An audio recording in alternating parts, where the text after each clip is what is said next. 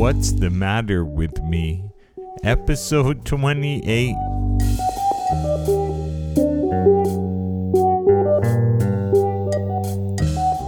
Yo, what's the matter with me? Episode 28. My name is John. I'm 38 years old, husband, father of two, small business owner, radio on-air personality, podcaster. And I have MS. I made this podcast to share what I'm going through. Listen to the What's the Matter with Me podcast on Apple Podcasts, SoundCloud, What's the Matter with Me.org, or wherever else you want to.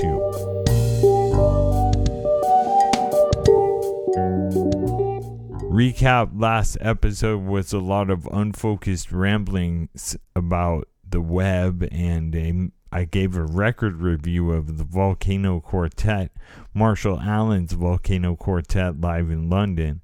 And listener Chris wrote in to say that Cafe Otto wrote in to correct me, thank you, to clarify my message. Cafe Otto is in Dalston in East London. I said it was in North London, and I think that's a little bit closer. Dalston, East London. Thank you, Chris, for writing in.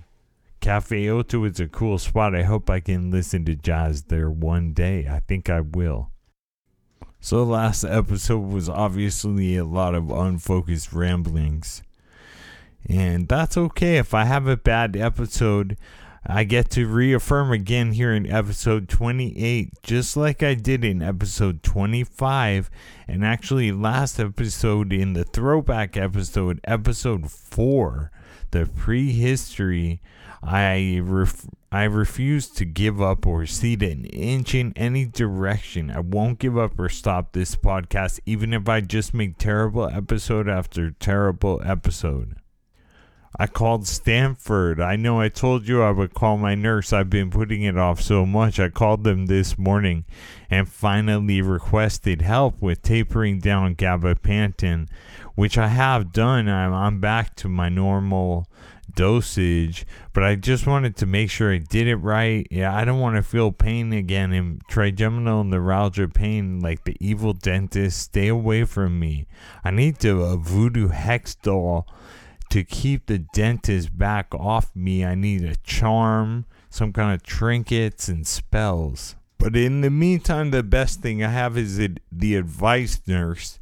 And she told me I had tapered correctly, that it was okay to increase my meds a little bit, gabapentin a little bit if I felt pain, that I was within the okay threshold, that even when I had taken an increased dosage, but it started making me feel tired, so I had to come back down. And even when I increased, I was within the okay zone.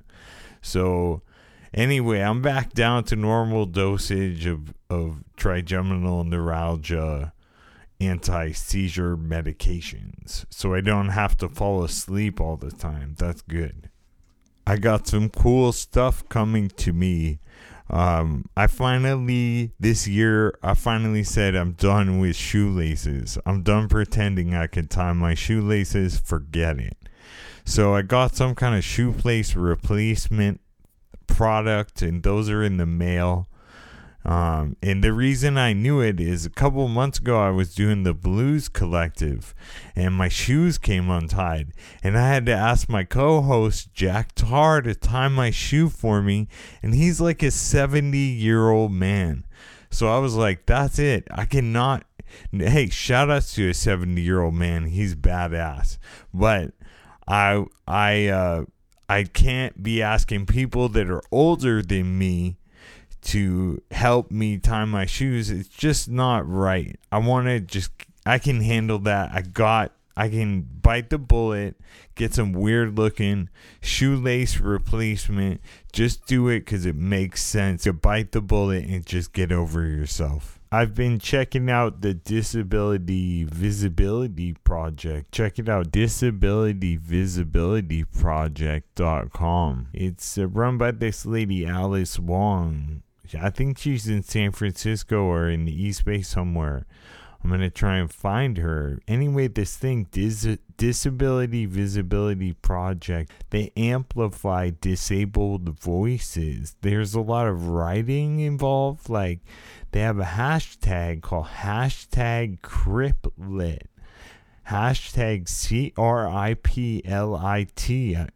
And they have organization called StoryCorps, and they're like telling stories of disabled people and documenting their stories. And also there's a creative writing element. It's really cool. I'm gonna check this out, get more into this. We'll be hearing more, I'm sure, from the Disability Visibility Project. Check it out, disabilityvisibilityproject.com. I told you about Jack Tar tying my shoelaces on the Blues Collective. I did the Blues Collective again with him yesterday. We play blues music for like 4 hours. Check it out. It's on kfjc.org. And so it's in the broadcast archive there. You can hear it. I messed up. I was listening to that this morning. I played the same song twice, 2 different times. And when I was questioning on it, I snap denied it. I was like, no, I didn't. But I totally did.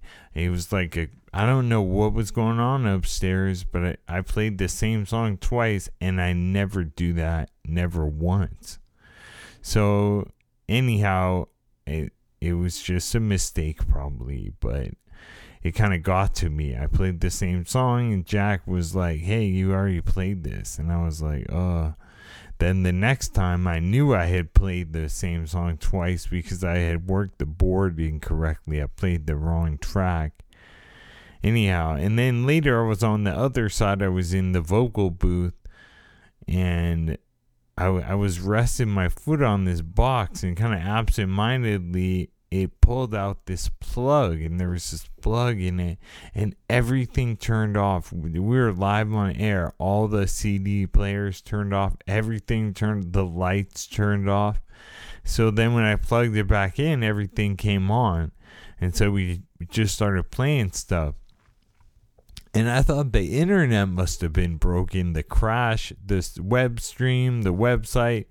I don't know. They told me later, the chief engineer told me, you unplugged the uninterruptible power supply.